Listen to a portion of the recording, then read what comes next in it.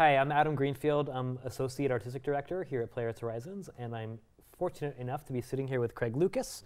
Craig, thank you so much for talking to us. I guess I wanted to start by asking you a little bit about how you got into playwriting. You were a poet before you were a playwright. Is that correct? I did study creative writing with some poets when I was at Boston University. But I had written plays as a kid because I was actually a child entertainer, and I performed at I performed at children's birthday parties and at hospitals and things like that, marionettes and magic as a child. So I wrote these little plays for the marionettes, and then I had a professor at Boston University who would accept plays instead of papers. So like everyone else had to write these long, stupid academic things about, Commedia dell'arte, and I just wrote little plays. I loved him. I don't know why he let me do that, but it was a good thing. You weren't really a playwright. You were kind of an actor and I was creative writer. studying acting, and I had a double major.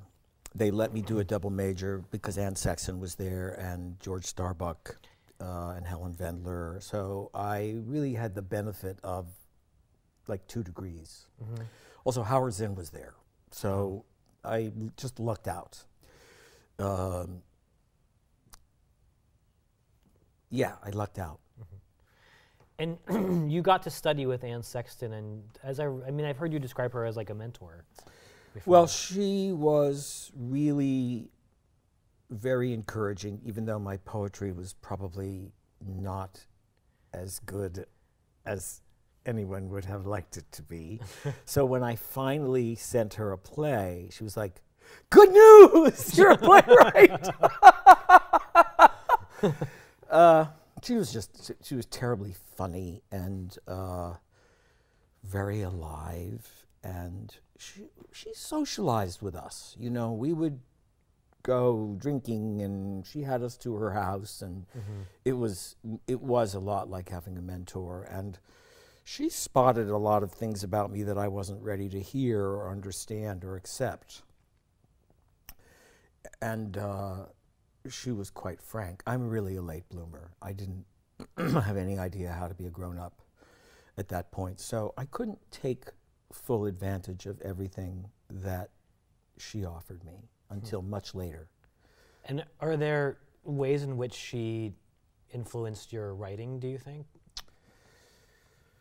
Well, I don't think this is unique to her, but she always would say, "Make it strange."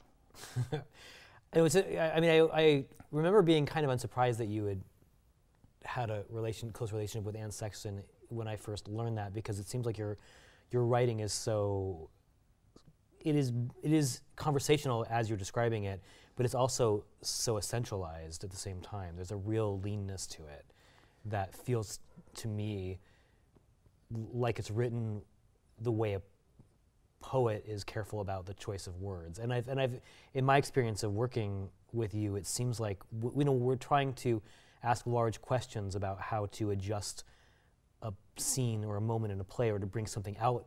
You always find this way of doing it by adding one word in just the right spot. Well, I don't. That's lovely to hear. I mean, I don't know what I'm doing ever, but I identified in a way with my mentor because she had been a model, and she took an adult education class and submitted some poems to Robert Lowell, whom she introduced me to. She said, "This is Cal Lowell," and I said, "Hello, what do you do?" Because I knew nothing. But it was her and Sylvia Plath in that class.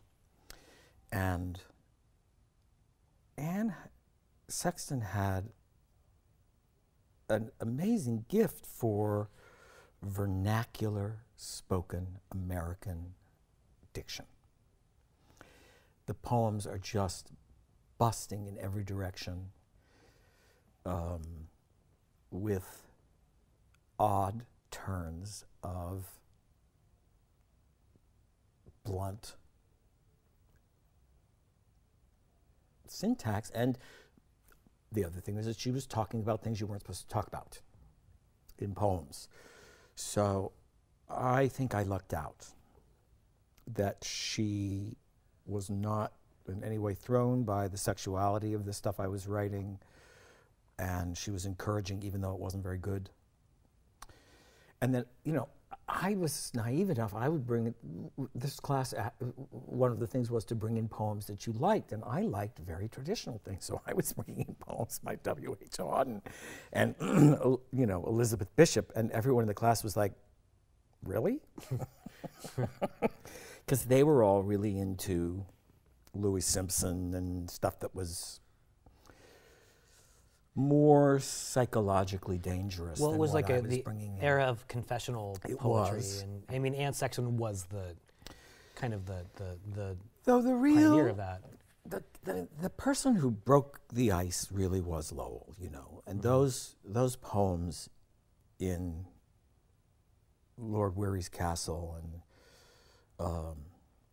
you know, do you know the poem about Colonel Shaw, the one about you know, The Revolutionary War. It yes. kind of goes back into this sort of The Civil War. Americans, yes, the That's- American psyche in the Civil War. Yeah, You know, that just it blew the top off of my head when I read it. And Skunk Hour and actually this play has we've used quite a bit of the language from one of the last poems Lowell wrote called Epilogue, from his last book, his posthumous last volume. Why not say what happened? Give each thing its rightful name. in fact, Why Not Say What Happened is a line that Astrid says in the play as she's setting up the story. Yes. And I think, if I'm remembering it right, in the script it's even in quotations. It is. Yeah. Between her and Ash, there's an understanding. They know that poem. But we ultimately felt that it wasn't important that the audience be in on some sort of literary allusion. Some of your earlier plays where it was the first time that at least I encountered this kind of overlapping dialogue and the way you would sort of lay it out on the page. I had never seen something like that before. And I guess I should also sort of mention that I grew up in Costa Mesa, California, when you were the player in residence at South Coast Rep. And so I saw all those early productions of Blue Window and Reckless and Prelude to a Kiss, and I saw Marry Me a Little. I think I've always been a little shy about saying it, but in a lot of ways those were the theatrical experiences that I had that made me want to do theater at all. And it was by going to South Coast Rep and sort of and seeing that somebody had read those plays and chosen those plays and put those plays on the stage. I really owe all of that to Jerry Patch. Yeah, no, I was going to say Jerry Patch was the person who made me understand that there was such a thing as a literary department. And then John Glore, you know, so those two gentlemen were my champions, and they guided me through those first productions. But I had already seen a couple of plays by Lanford Wilson and by Maria Irene Fornes, where the overlapping had been used as a kind of poetic device, you know, and I was enthralled by the use of sound in Robert Altman's movies, where the camera would move through a crowded, you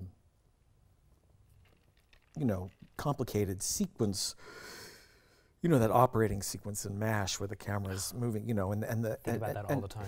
I don't know how many mics he had going or how it was edited, the sound editing was done, but it's so beautifully eloquent and symphonic.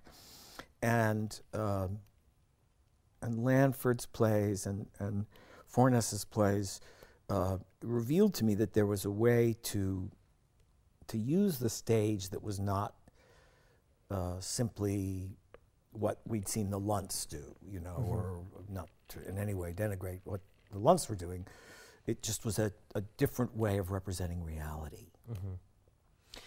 And it was also a, a different way of, a different kind of way of representing, of showing action in a play that I had encountered. I mean, granted, I was a teenager, so my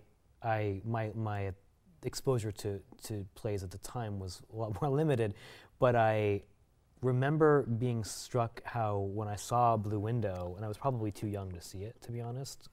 My parents sometimes brought me to see plays that I shouldn't have seen. Mine too. They would bring me to see these things, and my father in the middle would go, "Let's get out of here." Yeah, no, my parents brought me to see Wally Shawn's play Aunt Anne and Lemon when I was a kid, and I remember at the time thinking, my brain hurts. I'm too young to be watching this. But anyway, with Blue Window, it felt to me like so the structure of it is a group of people in separate places before the party, a party, and then there's a scene where they're all at this party, and then the third movement of it is everyone back in separate spaces after the party, and it was a kind of portrait of loneliness and despair in contemporary urban world that I hadn't really felt communicated before, at least to me at that time. And what was so striking about it was that there's also so much noise happening in it as well. Well, I didn't know what I was doing. I mean, because I didn't go to playwriting school. Actually, Anne recommended me to Yale, and I applied as a playwright, and I got in. And then she said, "Don't go." Did you say why? Well, yeah, and it was like, she said, "You won't do well. You're combative and anti-authoritarian, and you're not grown up yet. So you're not going to do well there. You're going to think you're bad, and I don't think you should go. I think you should go to New York, and you should find your own way." And of course, my parents were hugely relieved because they didn't want to have to pay for Yale. It had cost enough to send me to BU, and my parents didn't have any money. They died paying off my college loans, and me paying off the college loans. So I took her advice, and I came to New York, and I started getting work as a singer. I wasn't much of an actor, but I had a big, bright voice. So I got Broadway credits singing in the chorus, and that's the decade in which I taught myself to write. So I didn't know anything about dramaturgy, really, except what I had intuited from plays that I liked, and going to the theater and imagining. And I had no idea how to tell a story. I didn't know what a story was made of. I really wrote Reckless because I thought, well, you cannot write another play where 7 people sit around and talk at a cocktail party for an hour. You can't do that. People will get very tired of that. And I had a restless sense that every play had to be a completely different set of rules, a different game. After Prelude to a Kiss, every review of every play I wrote after that was like, why doesn't it have a happy ending? It's supposed to have a happy, uplifting ending. Why is this upsetting or dark, or, it was like, and it's like a weird trap. Right. But I knew enough to know that since I didn't know what I was doing when I began, I'd better continue not knowing what I'm doing. Right. Because if I were to try to write based on what I had learned from the last play, then I think I would have calcified and in some way probably died as an artist. So I always try to move into an area where I know that I'm not equipped, not properly equipped to do the job. Yeah. To go back to sort of Blue Window and seeing your early works, I mean, one of the things that I was struck by when I read I Was Most Alive with You for the first time, which was years ago now, was that it felt in a lot of ways, like an apotheosis, and I use that word reluctantly because it makes it seem like you've reached like an end point, but I don't mean that. It just means that like there's been a lot of discussions about people and our experiences as human beings and how we deal with suffering in particular that have run through your plays for decades, really, and that the conversation that's happening about our experiences in I Was Most Alive with You feels to me like it's kind of found a new clarity of vision, or there's a kind of passing through into a wisdom that I think some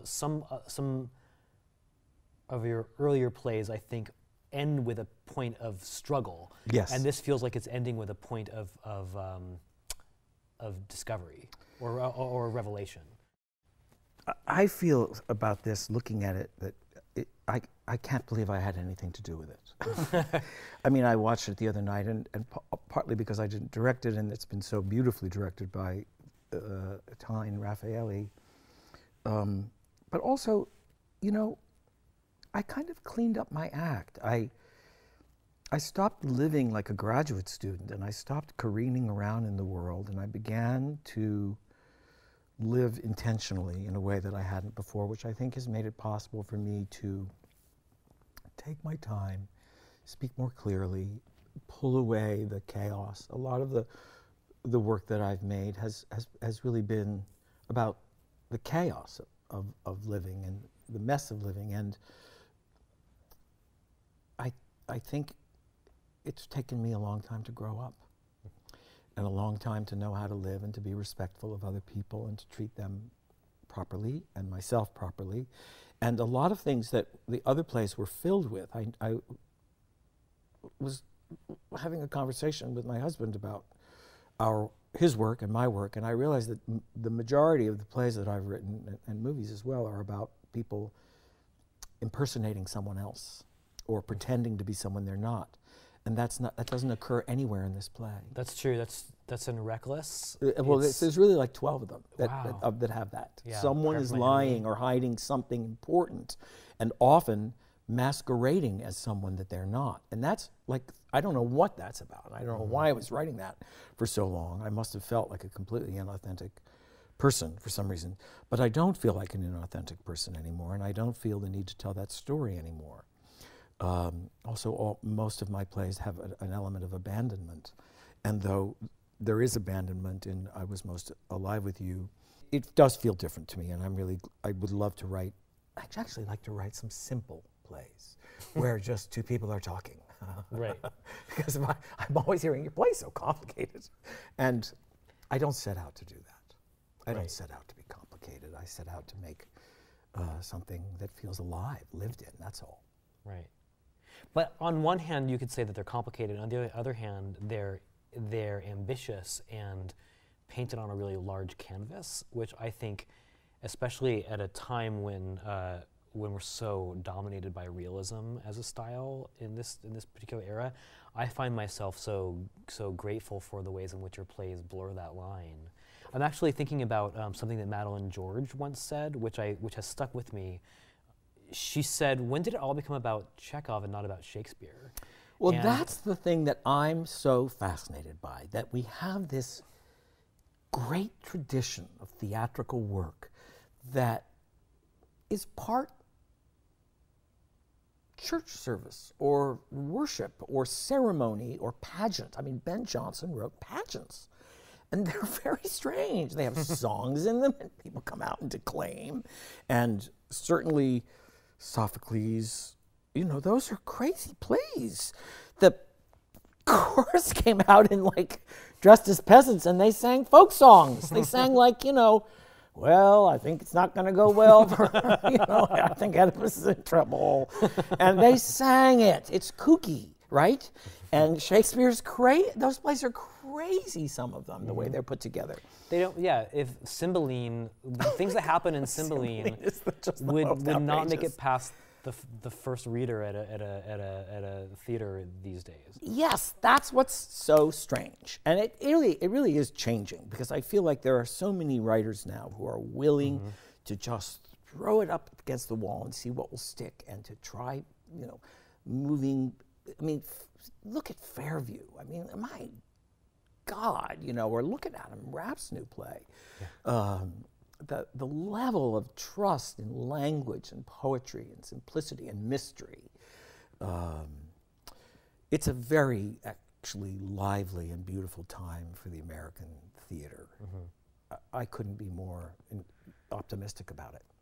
Yeah, I agree. But I think that, I look at the whole anthology of plays that you've written, and I can draw a direct line between things that you've written and the way they've impacted writers who are taking risks. I mean, I just feel like, my life is about making sure that the car isn't towed. So I just can't imagine that anything had any effect on anyone. That's very nice to hear. But really, what's always interesting is what's next. You talk about always looking for what the next thing was. How did you come across the Book of Job, and can you talk about how you grew the ambition to write a play that is fully accessible by hearing and deaf audiences at the same time, and how you found Russell Harvard and sort of the confluence of all of these things that created this really unique production? Some disparate things happened. I met a man, Dr. Howard Weiner, and he suggested that I read the wisdom books in the Old Testament. So I read Job, and it was only because I had gotten sober that I was able to even consider anything as crazy as the Book of Job. And I'd seen Russell in a movie, and he was arresting in it, and I was really keen on finding out more about him. And then when he did Tribes here, my head fell off. It was such great acting. And so I approached him and told him I was going to write a play for him, and he said, "Who are you?" And but it was only when we started workshopping the play up in Boston, and I met Sabrina Dennison, that the idea of making every performance accessible to hearing and deaf audiences was proposed. And I was excited by that, but I didn't know how to do it. And having done this, I kind of want every play to be fully accessible. But you know what, the other thing it would be fun to do would be to like rehearse a play with a hearing cast and a deaf cast and do alternate evenings. Mm-hmm. Do some performances that are exclusively signed, some that are exclusively spoken, and then some that are both. Mm-hmm.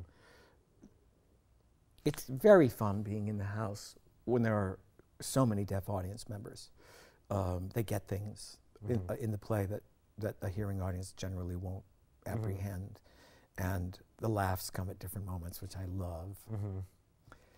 And well, the more I watch it, the more it feels.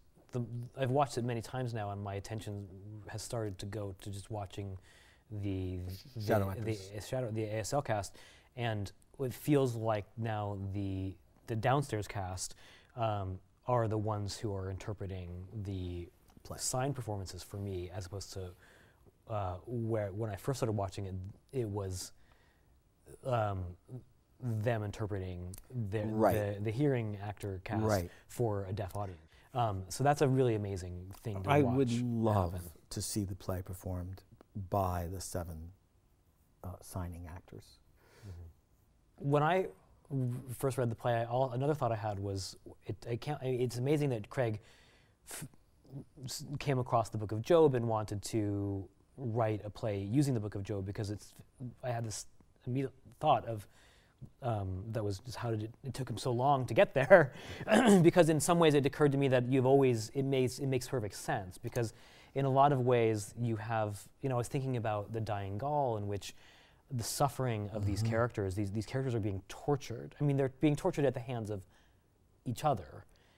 I guess my point in bringing up The Dying Gaul is that whereas that is a play where terrible injustices are enacted upon the characters, and the play winds up with essentially a pile of bodies on stage.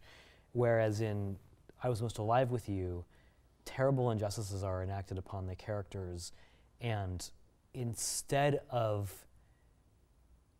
while the possibility of a pile up of death and destruction at the end of the play looms very largely in the story. It hasn't happened. It hasn't happened, and the point is to say, okay, it is not the struggle against despair that we're leaving them with. It's the struggle to live with despair, or it's the struggle to accept it as fact. And I guess I wonder if that feels specific just to the play to you, or do you feel like you've changed in ways, and that the way that the play, that difference in the way the play deals with suffering it reflects a way in which you live your life differently?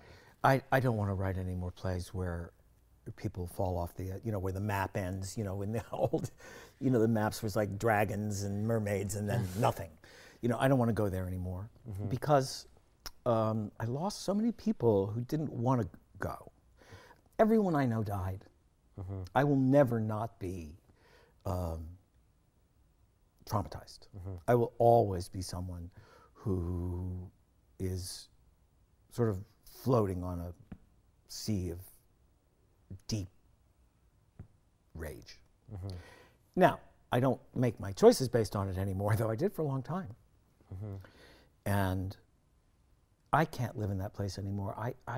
This fierce desire to live and to keep engaging with the world has been very hard won for me. So I don't think despair is quite valid dramatically. I think watching people struggle against it is valid, but I do suppose I'm more hopeful. Do you feel like the characters in this play, and also in the last play that we did at Playwrights Horizons, Prayer for My Enemy, there's a family who at the hands of an otherwise friendly neighbor experience a great loss, and they somehow take this leap of faith that is necessary in order to find forgiveness for her and even to be able to pray for her. And up to that point, I didn't really ever see characters who had faith in particular in your plays.